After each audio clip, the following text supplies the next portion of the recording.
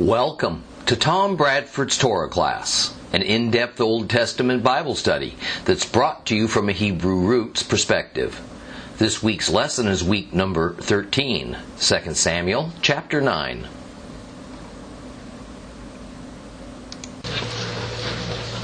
As we enter 2 Samuel chapter 9, I want to remind you that precise chronological order is not maintained in the book. And this is because the authors and or editors were not endeavoring to create a blow-by-blow account of David's reign, but rather they were weaving together the most significant events that shaped David's career, illuminating his admirable qualities as well as his flaws, revealing God's plan and His intentions. So we're going to have to do a little weaving ourselves today to gain a better understanding of what we see occurring. Now, I promise you that the several hidden elements of what seems on the surface to be a rather simple story are going to surprise many of you. Now, chapter 9 is the story of David remembering his promise to his dear friend Jonathan, and ostensibly showing compassion upon the house of Shaul. Now, let's recall those circumstances that led to David doing this by reading 1 Samuel 20, verses 11 through 17. Keep your Bibles handy. We're going to move around a lot in your Bibles today. 1 Samuel chapter 20. If you have a complete Jewish Bible, this will be page 321.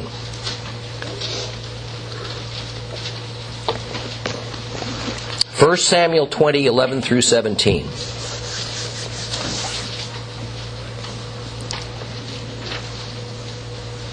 Jonathan said to David, "Come, let's go out into the countryside." And they both went out. They went out, both of them, to the countryside. And Jehonatan said to David, "Adonai, the God of Israel, is witness. After I have sounded out my father about this time tomorrow, on the third day, then if things look good for David, I'll send and let you know. But if my father intends to do you harm, may Adonai do as much and more to me if I don't let you know and send you away, so that you can go in peace. And may Adonai be with you, just as He used to be with my father. However, you are to show me Adonai's kindness, not only while I'm alive, so that I do not die, but also after Adonai has eliminated every one of David's enemies from the face of the earth. You are to continue showing kindness to my family forever." Thus Jonathan made a covenant with the family of David, adding, "May Adonai seek its fulfillment even through David's enemies." Jonathan had David swear it again because of the love he had for him. He loved him as he loved himself. Amen. Now that things were relatively stable and battling for survival was no longer his everyday task, David turned his attention to less urgent matters.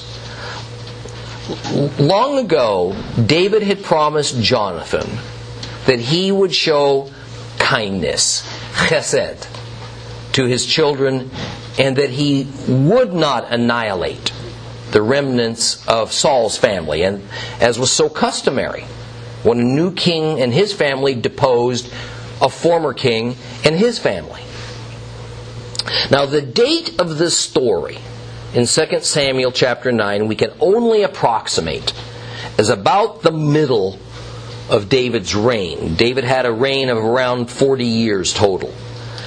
The main character used to demonstrate David's faithfulness to a vow that he had made so many years earlier, a vow made before the Lord, is Mephibosheth, also known in the book of Chronicles as Meribal, who was lamed as a 5-year-old child when his attending nurse dropped him in a panic as they fled, believing that David was coming to kill those who remained of Saul's dynasty. Let's recall that. Turn your Bibles to 2 Samuel chapter 4. 2 Samuel chapter 4. We're going to read just the first 4 verses.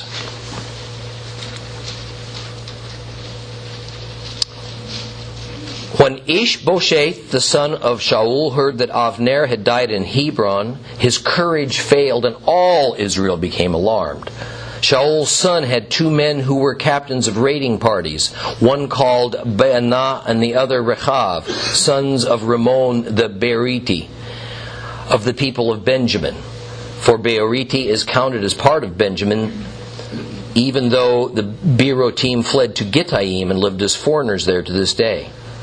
Now Jonathan, the son of Saul, had a son, and he was lame in both legs. He had been 5 years old when the news about Saul and Jonathan came from Yisrael. His nurse had gathered him up and fled, but she was hurrying to get away, and he fell and became lame. His name was Mephibosheth. It was the murder of Abner by David's supreme military commander, Joab, that precipitated this widespread panic that led to this tragic accident, crippling the child Mephibosheth. That's probably was due to a spinal injury. And no doubt, David learned of it, and he probably felt a twinge of guilt, if not responsibility for it all. Okay, so let's read our chapter now for today, which is 2 Samuel chapter 9. Just a couple of pages from where you are. 2 Samuel chapter 9.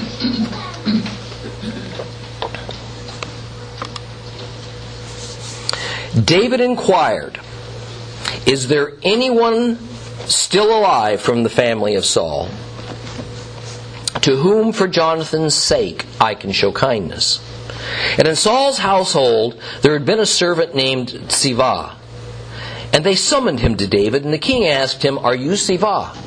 And he answered, "At your service." And the king said, "Is there anyone still alive from the family of Saul to whom I can show God's grace?" Ziva said to the king, "Well, there is still Jonathan's son with the lame legs." And the king said to him, "Where is he?" And Ziva answered, "He's there in the house of Machir, the son of Amiel, in Lo-Debar." And King David sent and took him from the house of Machir, the son of Amiel, in Lo-Debar. Mephibosheth, the son of Yehonatan, the son of Shaul, came to David, fell on his face, prostrated himself. And David said, "Mephibosheth." And he answered, "Here is your servant." And David said to him, "Don't be afraid, for I'm determined to be kind to you for the sake of Jonathan your father. I will restore to you all the land of Shaul your grandfather, and you will always eat at my table." He prostrated himself and said, "What is your servant that you pay such attention to a dead dog like me?" The king called to Ziva, Shaul's servant, and said to him, "I have given everything Saul and his family owned to your master's grandson. You are to work the land for him, you, your sons, and your slaves. Harvest the crops, so that your master's grandson will have food to feed his family. But Mephibosheth, your master's grandson, will always eat at my table." Ziva had 15 sons and 20 slaves. Ziva said to the king, "Your servant will do everything my lord the king commands his servant, although Mephibosheth has been eating at my table as one of the king's descendants." Mephibosheth had a young son whose name was Micah. Everyone living in Ziva's house was a servant of Mephibosheth. But Mephibosheth lived in Jerusalem, and he always ate at the king's table, and he was lame in both legs.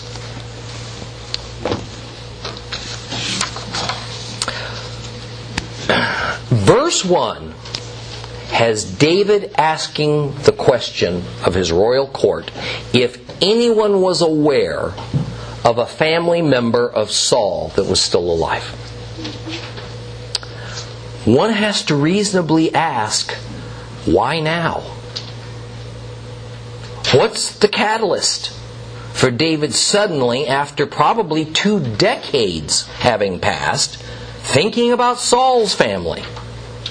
Surely David's wife, Michal, who was King Saul's daughter, would have been aware if she had any aunts, uncles, brothers, sisters, cousins, or others of her family that were still living, even where they were located. Why didn't David just ask her? Well, the answer may well lie in a later chapter of 2 Samuel that we're going to study in due time. But I want to jump ahead and go there now and at least read part of it. So jump ahead now, a few pages, to 2 Samuel chapter 21. 2 Samuel chapter 21. We're going to read the first 14 verses of 2 Samuel chapter 21.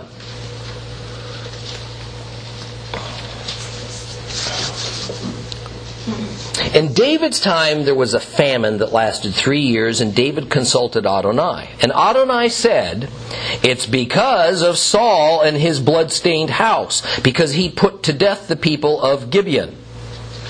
And the king summoned the Gibeonites and said to them, "These Gibeonites were not part of the people of Israel, but from the remnant of the Amorites. And the people of Israel had sworn to them, but Saul, in his zeal for the people of Israel and Judah, had sought to exterminate them. And David said to the Gibeonites, 'What should I do for you? With what can I make atonement so that you'll be able to bless Adonai's heritage?' And the Gibeonites said to him, 'Our dispute with Saul can't be resolved with silver or gold, and we don't have the right to put anyone in Israel to death.' He said, 'So what do you say that I should do for you?' And they answered the king, 'The man who ruined us, who schemed against us, so that we would cease to exist anywhere in Israel's territory, he has 7 of his male descendants handed over to us, and we will put them to death by hanging before Adonai in Geba of Shaul, whom Adonai chose.' And the king said, 'Okay, I'll hand them over.' But the king spared Mephibosheth, the son of Jonathan, the son of Saul, because of the oath before Adonai between David and Jonathan, the son of Saul. The king took the 2 sons of Rizpah, the daughter of Aiah, whom she bore to Saul, Armoni and Mephibosheth, and the 5 sons of Michal, the daughter of Saul, whom she bore to Adriel, the son of Barzillai, the Mecholati. And he handed them over to the Gibeonites, who hanged them on the hill before Adonai. All 7 died. They were put to death during the first days of the harvest season at the beginning of the barley harvest. Rizpah, the daughter of Aiah, took sackcloth, spread it out toward a cliff for herself, and stayed there from the beginning of the harvest until water was poured out on the bodies from the sky, not letting the birds land on them during the day or the wild animals at night. David was told what Rizpah, the daughter of Aiah, the concubine of Saul, had done. So David went and took the bones of Saul, the bones of Jonathan, his son, from the men of Yabesh Gilead, who had stolen them from the open square of Beit Shan, where the Philistines had hanged them at the time the Philistines had killed King Saul at Gilboa. And he brought up from there the bones of Saul and the bones of Jonathan, his son. They also gathered the bones of those who had been hanged. They buried the bones of Saul and Jonathan his son in the territory of Benjamin in Zelah, in the tomb of Kish his father. They did everything the king ordered. Only after that was God prevailed on to show mercy to the land. Okay. We're certainly not going to study this chapter in depth today. However, it contains pertinent information about the slaughter upon Saul's family that occurred with David's blessing. And interestingly, we find that Mephibosheth is mentioned as having specifically been spared. Further, this same chapter ends, chapter 21, although we didn't read all the way to the end of it, that David was still dealing with the Philistines. Even though in chapter 8, we're told that the Philistines had been subdued and rendered weak. Thus it is commonly, and I think correctly, held that likely this event of 2 Samuel chapter 21 occurred before the event of 2 Samuel chapter 9, which leads David to ask several months, perhaps a couple of years later, after the genocide upon Saul's family, is there anyone still alive from the family of Saul to who, for Jonathan's sake, I can show kindness? David was fully aware of who Mephibosheth was. He was Jonathan's son. And no doubt that's why he refused to give royal permission to allow the Gibeonites to kill him right along with all the others from Saul's family. However, Mephibosheth had disappeared, and his whereabouts didn't seem to be known. Now, we'll talk more about that shortly. Now, blood revenge was the mode of the day. And certainly the Gibeonites were not about to rest after they had just killed several members of Saul's family until they also killed Mephibosheth. So he was taken to a secret and protected place that even David didn't know about. So the context of our story and of David's inquiry is that the known remaining members of Saul's family had been executed with David's consent, and now David is concerned about that vow he made before the Lord, especially as it concerned Jonathan's descendants. Now, more evidence that this is the correct context of the story is further revealed, or rather verified, by verse 2,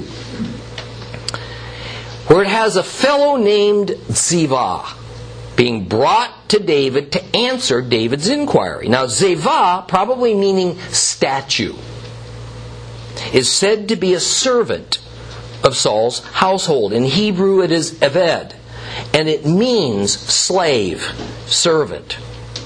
Now, while there's no specific mention of it, ancient Hebrew tradition is that Ziva was a Gentile, which accounts for a name like statue that undoubtedly would have been a reference to an idol. So this Ziva is a hired non-Israelite steward over Saul's estate, and at the moment at least seems to be the person having the most authority over whatever remains of Saul's holdings. Now, a good logical question is, why isn't a surviving member of Saul's family running things instead of a hired foreign caretaker? Answer, because of what we just read in chapter 21. Saul's few remaining family had somewhat recently been executed. And so the highest ranking servant of the family suddenly found himself standing alone at the top of the pecking order. There was no one else left to oversee Saul's estate. Ziva had won the lottery, or so it seemed. So Ziva stands before David, and in verse 3, it has David directly inquiring with the same question to Ziva, is there anyone still alive from the family of Saul to whom I can show God's grace? Now look at your Bibles and compare the question that David asks in verse 1 with what's asked in verse 3. Most Bible versions have in verse 1, show kindness, and in verse 3, show grace, or maybe show mercy. I merely want to use this passage to point out to you why translating the Bible from Hebrew to English, or from Greek to English for that matter, is so problematic. All three of these English words, kindness, mercy, and grace, that each has a somewhat different meaning for us, is actually the same Hebrew word, chesed. So for the average Bible student, it appears as though the question that is asked is slightly different between verses 1 and 3, and thus the characterization of what David is proposing to do for this hypothetical survivor of Saul's family is slightly different. But in fact, it's not so. Chesed is a uniquely Hebrew concept that indeed includes elements of kindness and grace and mercy, but that's not all. Unfortunately, as a practical matter, a Bible translator has little choice but to pick something as his translation of preference, and it needs to be a single word, and not some long explanation of a word. Otherwise, we'd have Bibles the size of the Encyclopedia Britannica. Already, the Old Testament in our English Bibles is 1/3 more words than the Hebrew Old Testament, just in trying to get across some semblance of a reasonable translation. So when we take these regular detours in Torah class to carefully examine even a single word in a passage, understand that it's necessary. Because there's no way that our Bibles, as translated to English, can fully convey these Hebrew thoughts or cultural nuances to us as we've received them. So very often, we have all heard that the Bible, especially the Old Testament, makes little sense and is just full of contradictions. But the reality is that most of those supposed contradictions are due to necessarily limited or quite poor or agenda-driven translation efforts. And because a book of only a few hundred pages, just a few hundred pages, the Bible spans an enormously long period from the creation of the world to the coming of Christ. It's impossible to explain to the reader all the cultural norms. Therefore, it's incumbent upon us to learn about the ancient culture and history of the era and of the Middle Eastern region of the world, and then to delve into these original languages as much as we can, so as to resolve most of these difficulties. Therefore, now that I've set you up, it's time for one of our infamous detours. In verse 3, where it says that David wants to demonstrate God's chesed to any surviving member of Saul's family, it's not meant that Yehovah is showing the chesed. Rather, it is that David is making it clear that the purpose of seeking out survivors of Saul's family is to keep a vow that by definition has invoked God's name as the guarantor of that vow. Seva responds that indeed there is a survivor. He is Yohanatan's son, but he has lame legs. Now it's interesting that the last verse of this chapter also points again to the fact that Mephibosheth has lame legs. And this has not escaped the attention of the rabbis. Their take on this emphasis of lameness is that Ziva is sort of showing scorn for Mephibosheth. Because inherent in David's question about there being any survivors of Saul's family is why this Gentile servant would be in charge of this former king's substantial estate if there were family members still living. It is certainly to Ziva's advantage if there are no survivors, because his status as top dog would remain unthreatened. Even though Ziva is not so unwise as to boldly lie to Israel's king, he does quickly point out that while there is a survivor, he's a cripple. Thereby answering the unasked but obvious question. So why does it matter that Mephibosheth is lame? See, the thing is that in ancient times, cripples were seen as near worthless. They were a burden And barring some unusual circumstance, they usually wound up as street beggars in order to survive. A cripple could never hold a position of prominence or authority, because he would be seen as unable to carry out the duties or to defend his position from people who might like to take it from him. The disabled weren't merely seen as having little use. They were actually despised. They were looked down upon as undesirables bordering on ritually unclean. In fact, we'll find several lessons in the New Testament involving disabled people, where Yeshua speaks against the custom of the era to see these unfortunate folks as little more than bugs to be stepped on. Even more, it was often reckoned that their disability was of divine doing. And so there must be something inherently distasteful about them that caused them to be cursed and rejected by God. Let's briefly look at but one example to better help us understand just how the lame and the blind were viewed all throughout biblical times. Turn your Bibles to John chapter 9. John chapter 9.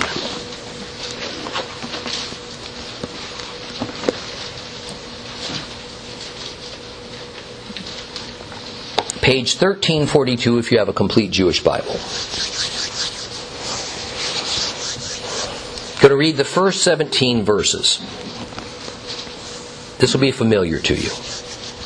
As Yeshua passed along, he saw a man blind from birth, and his Talmudim asked him, "Rabbi, who sinned, this man or his parents, to cause him to be born blind?" And Yeshua answered, "His blindness is due neither to his sin nor to that of his parents. It happened so that God's power might be seen at work in him. As long as it is day, we must keep doing the work of the one who sent me. The night is coming when no one can work. While I'm in the world, I am the light of the world." And having said this, he spit on the ground and made some mud with the saliva, put mud on the man's eyes, and said to him, "Now go wash off in the pool of Shiloah, or Siloam." And the name means sent. So he went and washed and came away seeing. And his neighbors and those who previously had seen him begging said, "Isn't this the man who used to sit and beg?" And some said, "Yes, he is the one." While others said, "No, but it looks like him." However, he himself said, "I am the one." "Well, how were your eyes open?" they asked him. And he answered, "This man called Yeshua made mud. He put it on my eyes and he told me, 'Go to Shiloah,'" again, probably Shiloam, "and wash." So I went. And as soon as I had washed, I could see. And they said to him, "Where is he?" And he replied, "I don't know." Well, they took the man who had been blind to the Perushim, the Pharisees. Now the day on which Yeshua had made the mud and opened his eyes was Shabbat. So the Pharisees asked him again how he had become able to see. And he told him, "He put mud on my eyes, and then I washed, and now I can see." At this, some of the Pharisees said, "This man's not from God. He doesn't keep Sabbath." But others said, "How could a man who's a sinner do miracles like this?" And there was a split among them. So once more they spoke to the blind man. "Since you're the one whose eyes he opened, what do you have to say about him?" And he replied, "He's a prophet." Here's one of the first stories that children are taught in Sunday school. And I don't want to get into the deeper theological aspects of this story, but rather I merely want to use it to point out from a social aspect that what so terribly rankled the population of Jerusalem by what Yeshua did here, and it especially upset the religious elite, is that this blind man should never have been healed. It was wrong to heal him. That he was healed on Sabbath mattered, but equally so the Sabbath issue was secondary. It was an excuse to find fault. What actually mattered to them is that this man was supposed to be blind. Thus Yeshua's disciples asked the question of their master, and I paraphrase, is it this man's own sin or is it that of his parents that caused his blindness? In other words, every person among the surrounding onlookers, as well as Yeshua's own disciples, took it as self-evident that the man's blindness was divine retribution, caused either by that man's own sin or that of his parents. So he was certainly worthy of his affliction and of the Jews' scorn and derision for him. And Yeshua completely overturns standard societal thinking as well as some very faulty theology that was all existent in that era by saying it was neither one. Sin had nothing to do with this. The man's blindness was not a divine curse. That in fact, the Lord was using this social outcast's unfortunate condition to demonstrate divine glory and mercy. The public attitude was that God did not love the disabled. Otherwise, He wouldn't have caused their disability in the first place. The crippled and the lame were generally even barred from the synagogue because they were seen as abandoned by God. Thus, even when Yeshua healed the blind man, the Judean people and the religious authorities saw it as the greatest offense and outrage that a mere man had seen fit to intervene and overturn a divine decision to punish this man by making him blind. It was obvious to most of the eyewitnesses that Yeshua had healed this man. And just as obviously, he must have had some supernatural power that enabled him to do it. But since most of them didn't believe that Yeshua was divine, then the only alternative as to where this power came from for Yeshua to heal is that he was of the devil. Something he was regularly accused of after he had performed a miracle. Some did think that the power he had was a good power. So they openly wondered if perhaps he was the prophet, possibly a reincarnated Elijah, who many thought was due to appear about that time. Now let me sermonize just a moment. What we do not hear in John 9 is the crowds shouting out that this blind man deserved to be blind and that God didn't love him, so Yeshua was wrong to heal him. But it was what they thought deep down inside. It was a principle that they took for granted without further examination because it was how things had been for thousands of years. Only in private circles, only in hushed tones, would they ever actually say that thought out loud. Because it would sound so pitiless and so harsh if they did otherwise. Do we not do the same thing at times? Is it not our knee-jerk, almost unconscious reaction to see someone that we especially have had little regard for, or someone that we've watched do things that we think are spiritually dangerous and just morally repugnant, and if something serious happens to them, we think, but usually won't say it out loud, they had it coming. It was bound to happen. It was God giving them what they deserved for their sinning. See, humankind's attitude regarding physical disability and personal calamity hasn't changed all that much in several thousand years. Even if we act outwardly different towards it in Western society by providing wheelchair ramps, restrooms equipped for the disabled, signs in Braille, and so on, it's still pretty much the same. But let me also be clear that Messiah never said, nor did He imply, that no physical disability or calamity was God-caused. Certainly some was, some is. The issue is that it is rare that we have any actual insight into which is which. And that it is just wrong of us to assume that all physical distress or calamity is a result of a person's sin. It's just as wrong also to assume that God would never intentionally pour out calamity or disability on people He loves as a punishment or as discipline. We do not know. And we probably ought to be considerably more humble in our personal estimations about it. Thus, back to our story.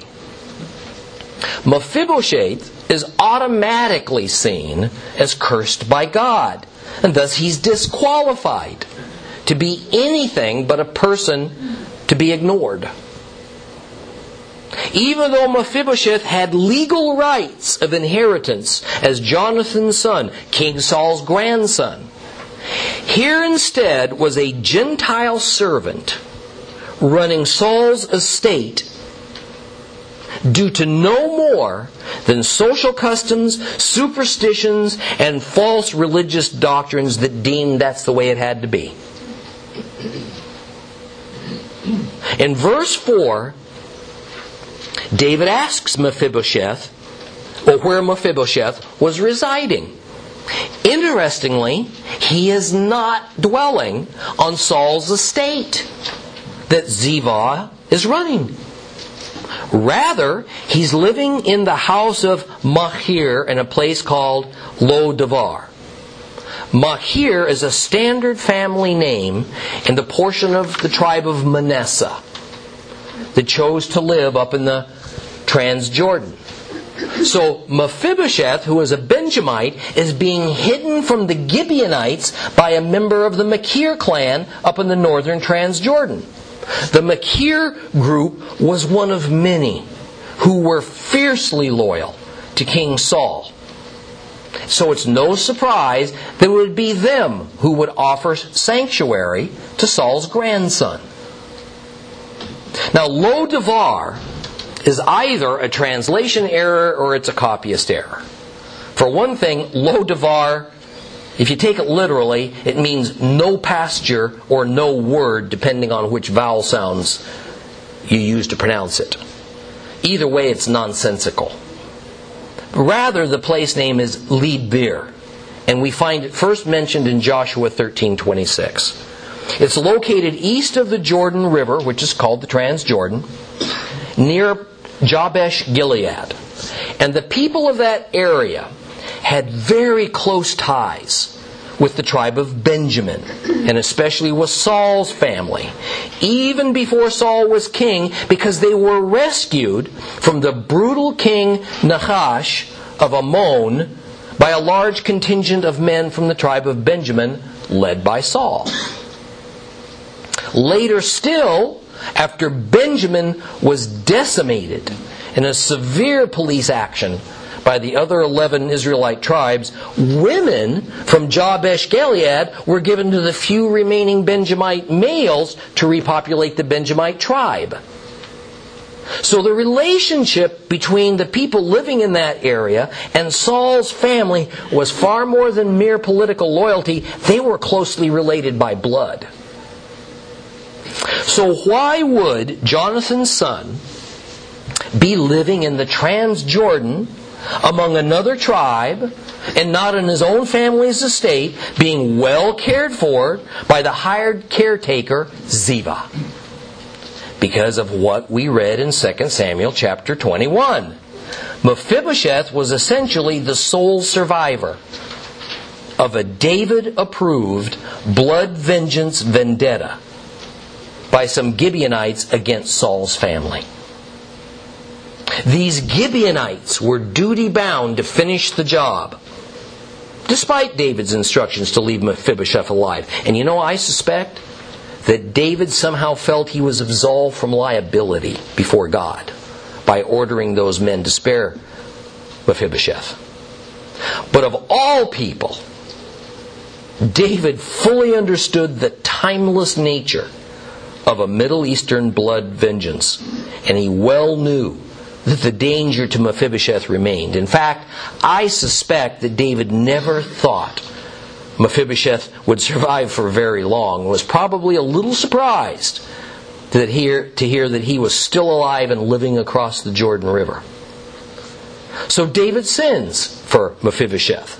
And when Mephibosheth is presented to the king, he falls on his face in submission, no doubt figuring his life's over.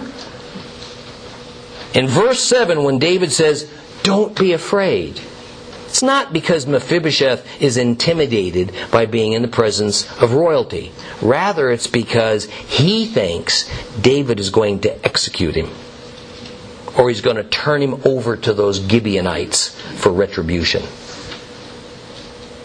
Mephibosheth is shocked to hear that not only is he going to live, but that Saul's considerable estate is going to be turned over to him. Even more, the lame Mephibosheth is going to eat at David's table from here forward. And this is framed as a kindness, chesed, to him for the sake of his father Jonathan, whom David loved. Now Mephibosheth, a cripple, useless, who has earned nothing, looked down upon with disdain all of his life, perhaps only with pity, even among the clan he's been hiding, is dumbfounded. In typical Oriental fashion, he asks why he, a dead dog, should be accorded such unmerited privilege. A dead dog is just an expression of great humility, of being the lowest of the low, the least worthy. So David now turns to Ziva, and he tells him of a new reality. That crippled and formerly useless Mephibosheth's now his master. And the estate is being given to Mephibosheth in the name of his former master, King Saul. Giving it all to Mephibosheth rather than allowing Ziva, who had maintained it well for years, a good servant.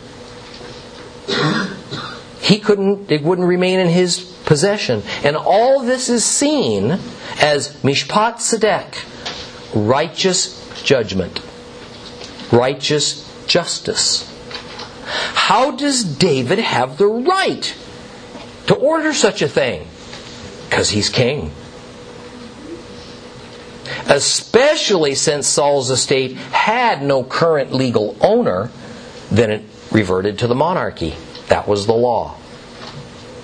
It was David's to do with as he pleased.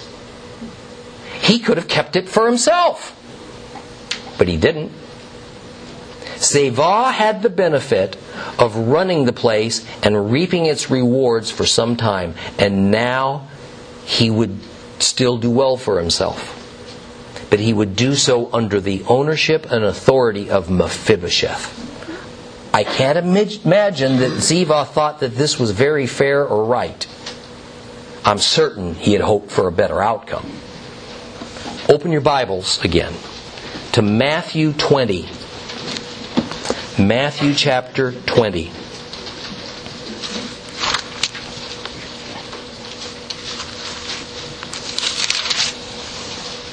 Matthew 20.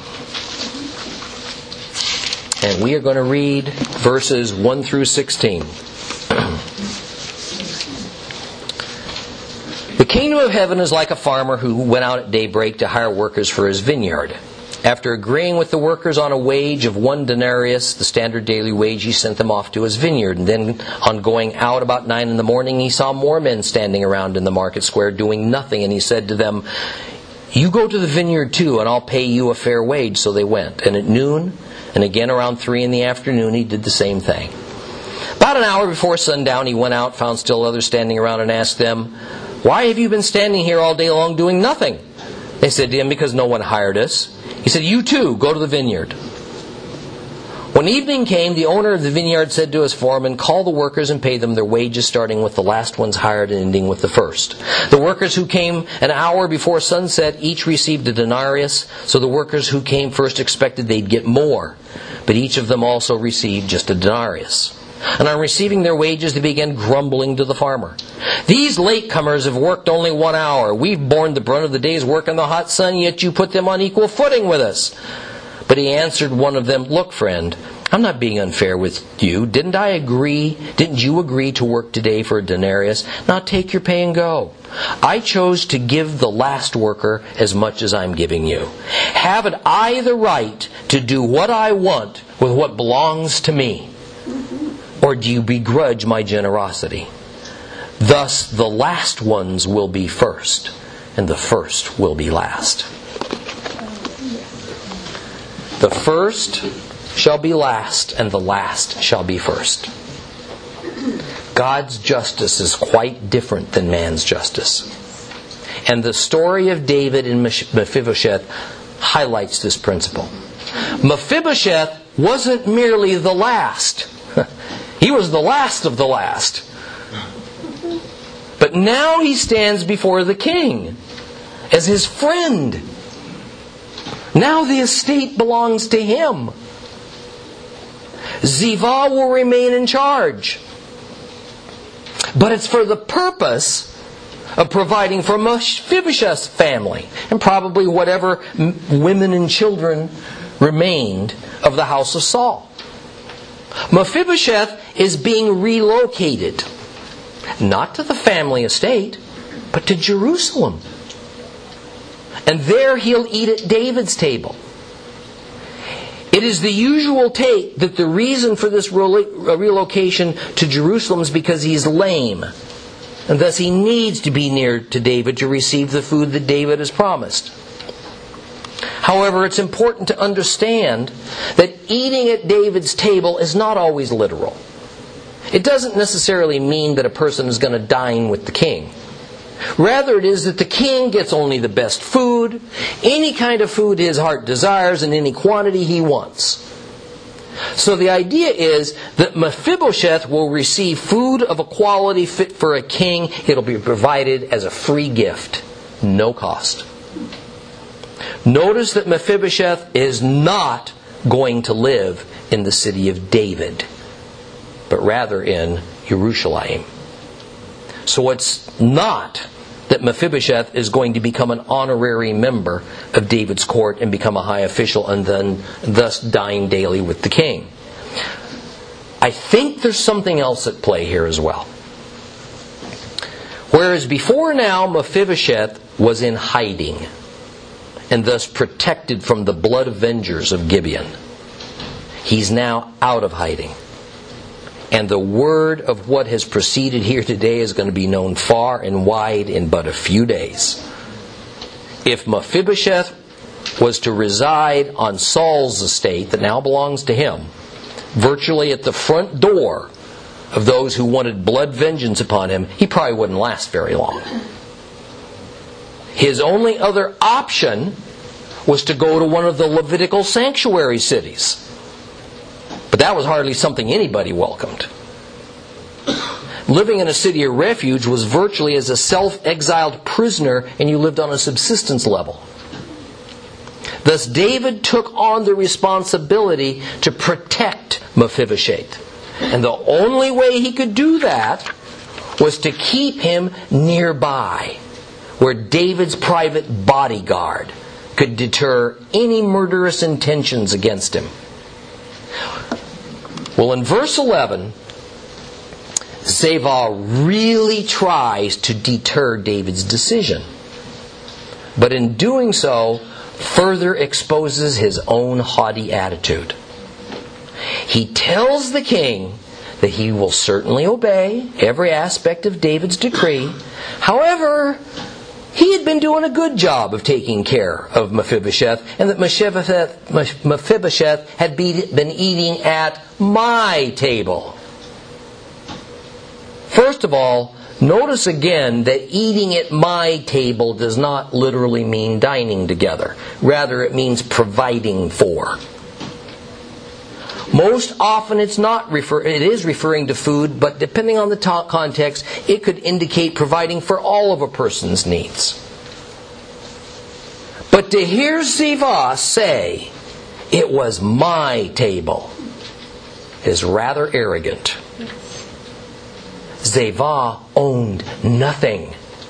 Ziva was a Gentile servant.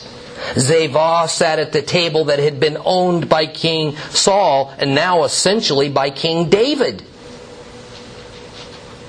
Ziva sat at the table that had been owned by the king. Ziva, the Gentile outsider, was given the privilege of joining in the bounty of an Israelite harvest in Israelite land that was an Israelite inheritance from the God of Israel. That privilege was given to him by the king of God's kingdom. But it was only because of the king's kindness, his chesed, that the Gentile Ziva could partake of Israel's bounty. And such a privilege could be easily removed if Ziva thought too much of himself, or he didn't want to obey the conditions for this beneficial relationship as given to him by the king. Now turn your Bibles to Romans chapter 11, where this same pattern is retold in another way. And Gentile believers, I want you to pay very close attention to this. We're going to read verses 13 through 22 of Romans 11.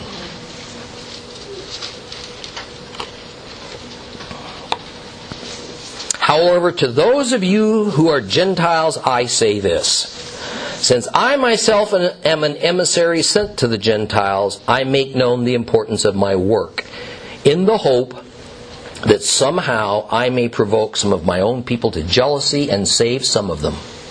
For if their casting Yeshua aside means reconciliation for the world, what will their accepting him mean? It'll be life from the dead. Now if the challah offered as first fruits is holy, so is the whole loaf. And if the root is holy, so are the branches. But if some of the branches were broken off, and you, Gentiles, a wild olive, were grafted in among them, and you have become equal sharers in the rich root of the olive tree, then don't boast as if you're better than the branches. However, if you do boast, remember you're not supporting the root. The root's supporting you. So you will say, branches were broken off so that I might be grafted in. True, but so what? They were broken off because of their lack of trust. However, you keep your place only because of your trust.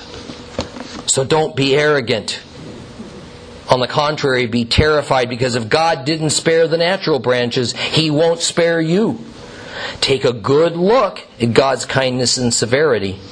On the one hand, severity towards those who fell off, but on the other, God's kindness towards you, provided you maintain yourself in that kindness. Otherwise, you too will be cut off.